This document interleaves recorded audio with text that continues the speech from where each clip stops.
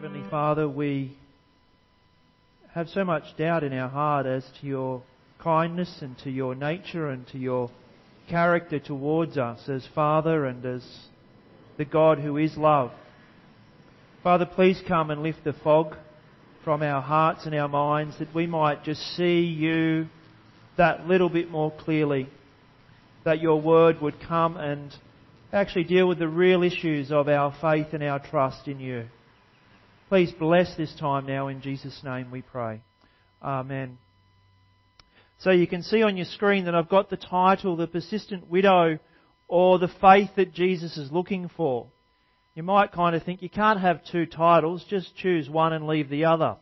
Well, Jesus actually describes the persistent widow in a place, in a position where she's kind of pestering a judge, but at the end of his parable, he then says, when I come to earth, will I find faith on the earth? What Jesus is really asking is, will I find my people believing that I'm a merciful and gracious God who answers prayer? Will I find that kind of faith? Now, some people interpret this parable, and maybe you're one of them, is Jesus asking us through this parable to annoy the heck out of God with ceaseless prayers so that one day He answers us.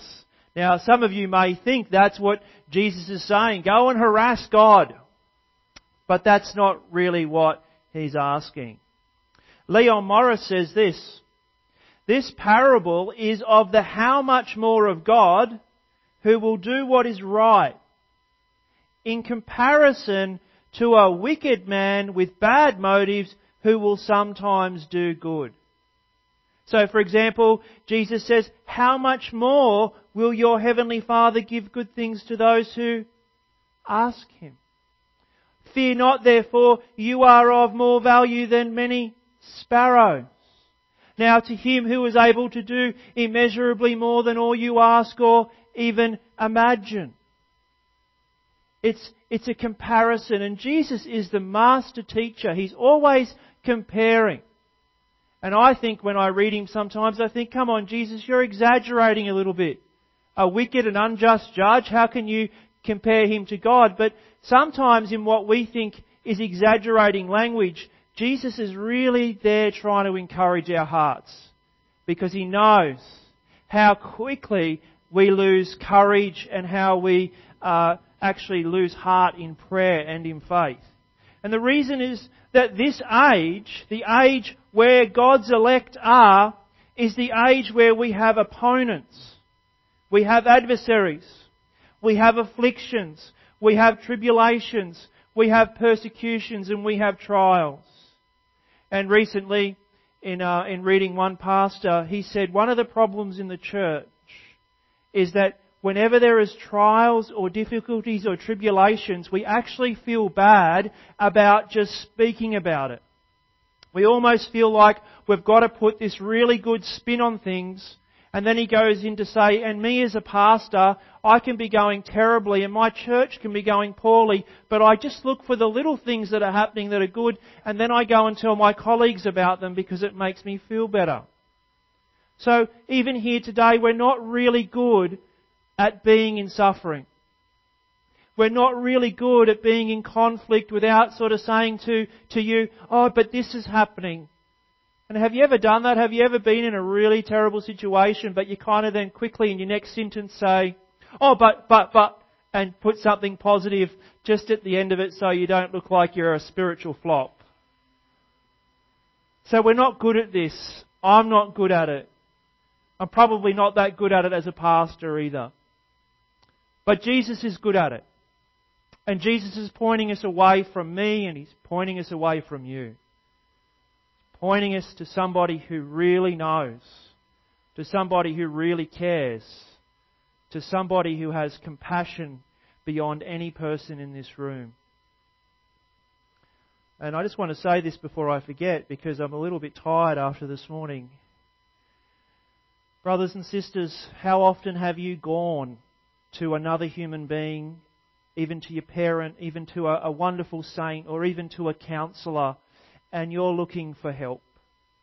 and you find that they're never as patient as you want them to be. They never have the answer that you're looking for. They don't really have the cure that's there to help you. Have you ever found that? Why is that? Because they're not Jesus Christ. They're not God. And so often we do help each other, but we're very limited in our ability to help. And have you ever had somebody just come and pour their heart out to you, but you're kind of wanting to cook dinner? You're not really listening with ears of deep compassion. You're thinking, hurry up, just finish it so I can get on with my life. Jesus Christ is not like that. The Father is not like that. You can go to Him and you can stumble your way through your prayers and you can tell Him and you can dribble and you can mix your words up and He's there and He's going, I'm hearing you. He is the God of love and of patience. He's not going to say, I've had enough, now go away. He actually, if anything, really wants to draw out your heart. Because He wants your heart. He wants all of your heart. Even if in that heart of yours you're asking for wrong things sometimes, God just says, give me your heart. And what I want to do today, hopefully in this parable, is show that even if our prayers are not always answered, or even if they're delayed, something happens to us in prayer. Something happens to us in our praying. And that's really, really important for us to know. So, in verse 1, Jesus told them a parable to the effect that they ought always to pray and not lose heart. And there's two things I want you to notice in that verse. One, He is not calling for prayer. He's encouraging those who are already praying. Jesus says the elect are crying to Him day and night. He's not saying start your prayer life. He's saying no, during your prayer life, you're going to lose heart. I don't want you to lose heart, but I know how fragile you are and I know what you're like when God doesn't answer you immediately. You're going to be tempted to lose heart. So the encouragement is for us who are praying to continue to pray. Now, who knows in the Old Testament how often the Old Testament saints prayed in a day? Does anybody know? Did I hear somebody say something down here? Somebody say 3? Yeah, morning, midday and evening were the prayers. So if you look at David or Daniel.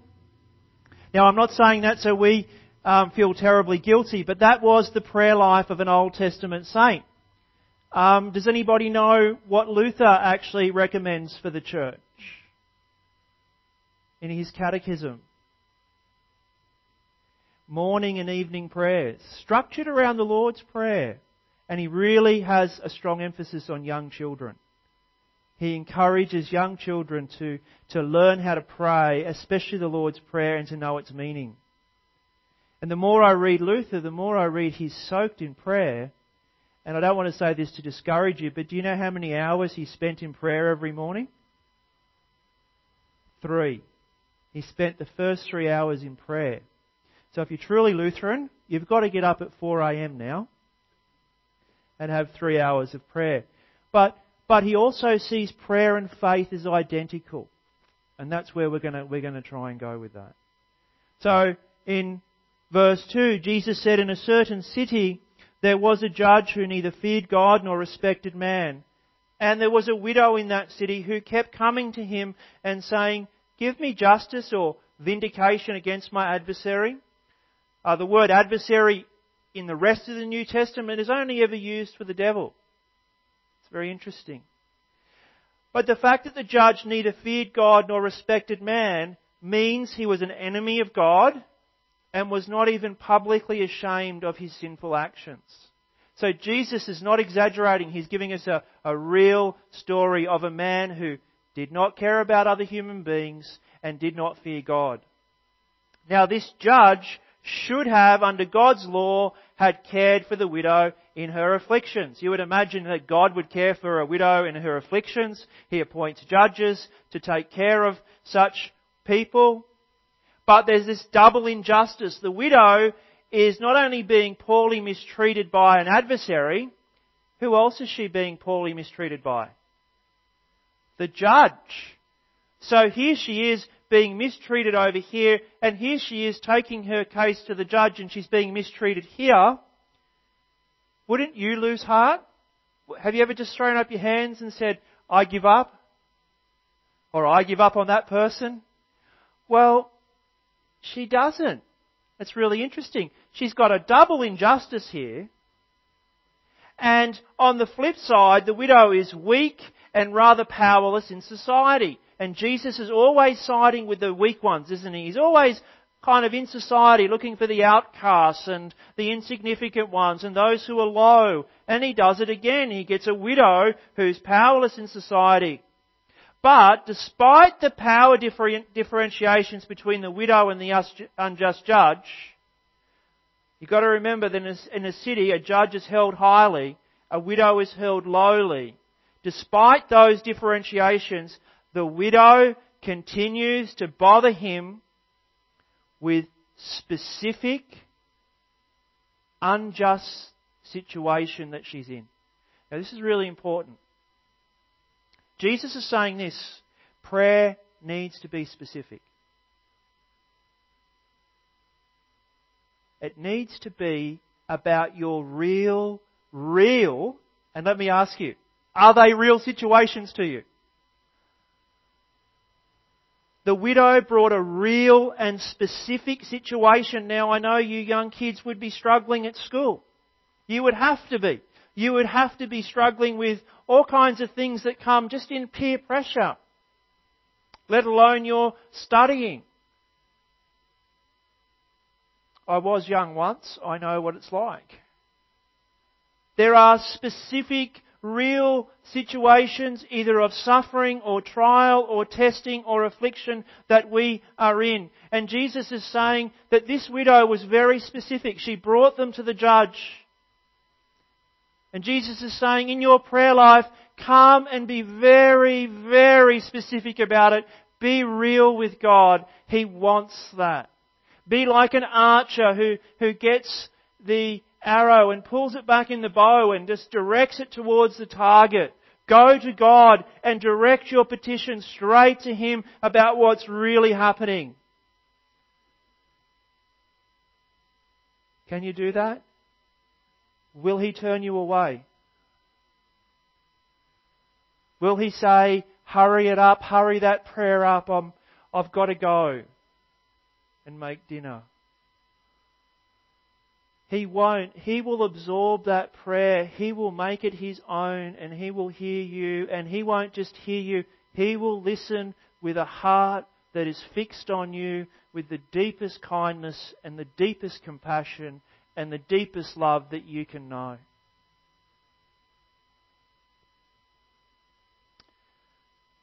He hears the cry of His elect who cry to Him day and night. And like the persistent widow, there may be delayed answers in prayer. Don't put your hand up, but has anybody experienced delayed answers in prayer? I think all of us have, haven't we, in some way. And I just want to say this to you. If you are present tense experiencing delayed answers in prayer, but you are praying, God has you where He wants you. If God has you on your knees praying, He has you where He wants you. What does Jesus say? Don't give up. Don't lose heart. Keep praying. If you are calling on God's name, Luther says, then you are obeying the commandments. You have no other gods, and you show that you have no other gods because you're calling on the name of Jesus. And if you're crying out to your Heavenly Father, you are expecting all good to come from Him and to come from Him alone. And if you're familiar with your catechism, there's the first two commandments that Luther talks about. Trusting God alone, and then calling on His name because you are expecting Him to bring you what you need. So if God has you praying, then you're obeying His commandments. So what about the delayed answers to prayer? What about the constant crying? I mean, crying's painful. What about the constant crying day and night where there are no answers? Well, very often I have found, and this is not a written rule that you can follow, but in personal experience, I have found when God has delayed many of my prayers, some of them have fizzled away. They weren't really meant to be prayed. They were just simply no. But nonetheless, I prayed them for a period of time and then they just disappeared. On other occasions, I have found when God has delayed my answers to prayer, all of a sudden, over a period of time, I have this greater assurance that what I'm asking for is from Him. Things become clearer in my heart. He hasn't immediately answered them, but I've been going to Him with them. And by going with them to Him, there's a greater fervency. All of a sudden, I've actually got this clarity that what I'm asking for has been God drawing me into His will, drawing me into His purposes. Sometimes God, and more often, is doing more in our hearts, in our praying, than when He gives us the answer. He's doing something in you. I think about, for a moment, Israel in Egypt. Do you remember God heard their cry when they were in slavery? The cry went up to Him and eventually He sends Moses. He sends help. But let me ask you this. Who put them in the place where the cry went up? Who put them in Egypt? God did. God placed them there. And therefore their cry actually came out of what God was doing in their life. Who swallowed up Jonah with the whale? Who really swallowed him up? God did. And yet in the belly of the whale, God heard his cry. Are you in the belly of a whale? Do you feel like you're in the belly of a whale? If God can hear you deep in the ocean, in the belly of a whale, and a prayer goes up through the water, goes into heaven, and goes to Him, and He answers a ratbag like Jonah, who kind of remained a bit of a ratbag all of his life, there's a very good chance He's going to answer us. He wasn't a really worthy and godly man, was he? Are you in the whale? Are you down there in the depths? Cry out to God. Call upon me in the day of trouble, says David. And God says what? Call upon me in the day of trouble, I shall deliver you. Listen to this. Call upon God and He says, I shall deliver you and you shall glorify me. What's your job? Call upon Him. What's His job? I will deliver you. And then I shall glorify you. How much more? God will do more. Now you're understanding this, aren't you? You're all understanding it, and I don't need to say anything to anyone who's not praying, because if you're not a person of prayer, you will be just deeply convicted. I don't have to go and condemn you for not praying. You'll just feel that something is not right with you. So, in verses 4 and 6, for a while the unjust judge refused, and afterwards he said to himself, though I neither fear God nor respect man, yet because this widow keeps bothering me, I will give her justice so that she will not beat me down. Literally, give me a black eye is the Greek, by her continual coming. And the Lord said, hear what the unrighteous judge says. Jesus wants you to hear this. He wants you to hear that this wicked judge, who neither cared about man nor feared God, actually finally answers the request of the widow because she's bothering him. And then Jesus makes the comparison in verse 7 and 8. And what is it? And will not God give? Let's just stop there for a moment. Look at that word give. And will not God give? Who did God give?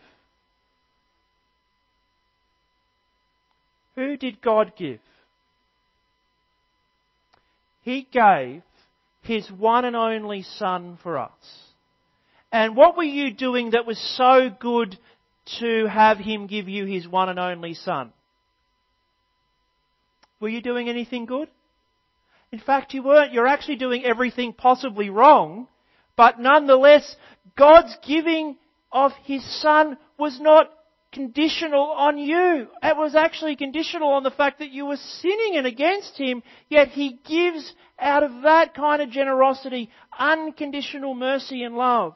So will not God give justice to His elect who cry to Him day and night? Will He delay long over them? I tell you, He will give justice to them speedily. Nevertheless, when the Son of Man comes, will He find this kind of faith on the earth?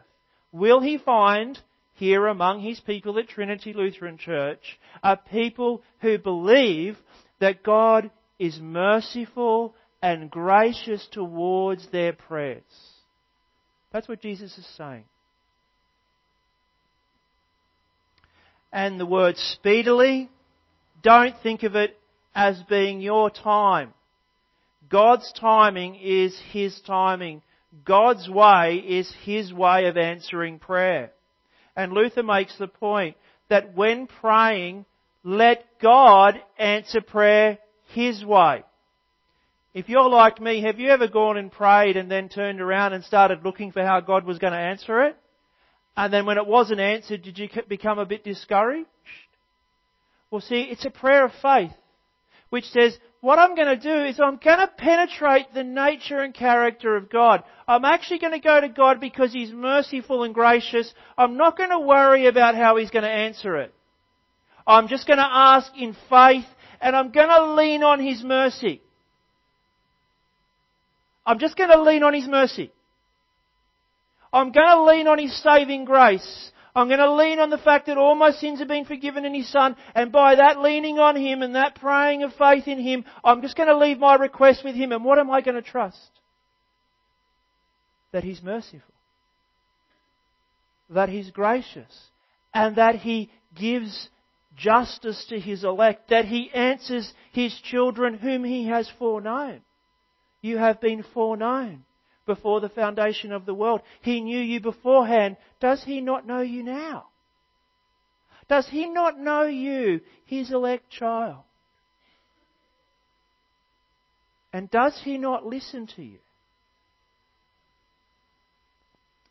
The prayer of faith that Jesus is calling for is the faith that looks to the mercy of God alone, which means you've got no trust in yourself.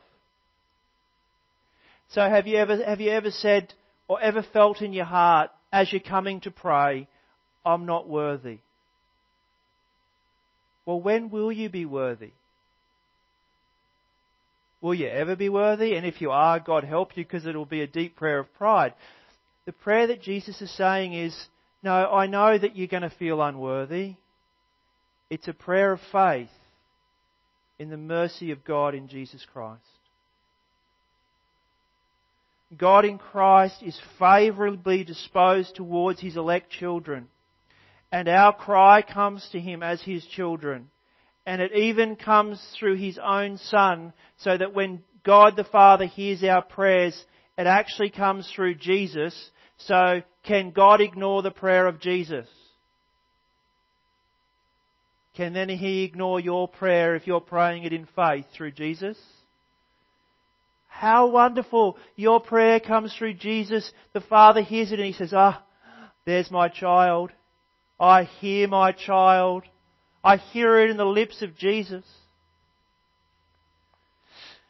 And I promise this is my last point, and I'm closing now. And I'm just going to read from Hebrews 4 and then a little bit from Luther.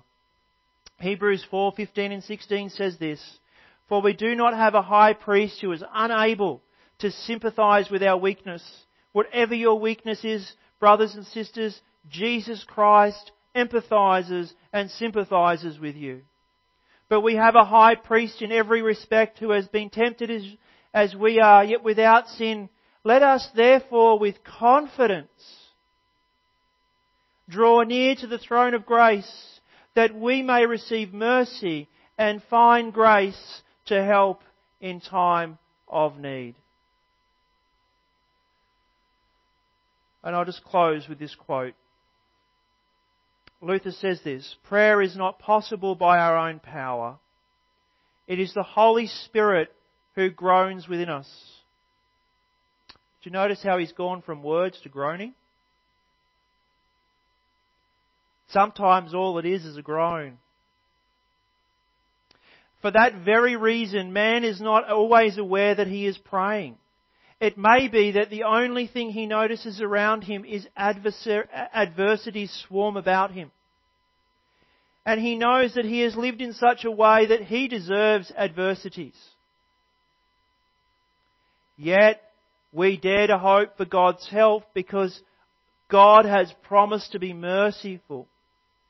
And not for any other reason. A groan of that kind does not get much attention here on earth. But in heaven, the Father says, I hear nothing else.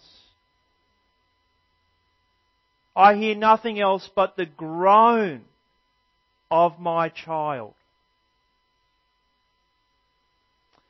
Brothers and sisters, your cry to God the Father is regarded by Him as the only cry He hears, even if it's a groan. The grace of our Lord Jesus Christ be with you all. Amen.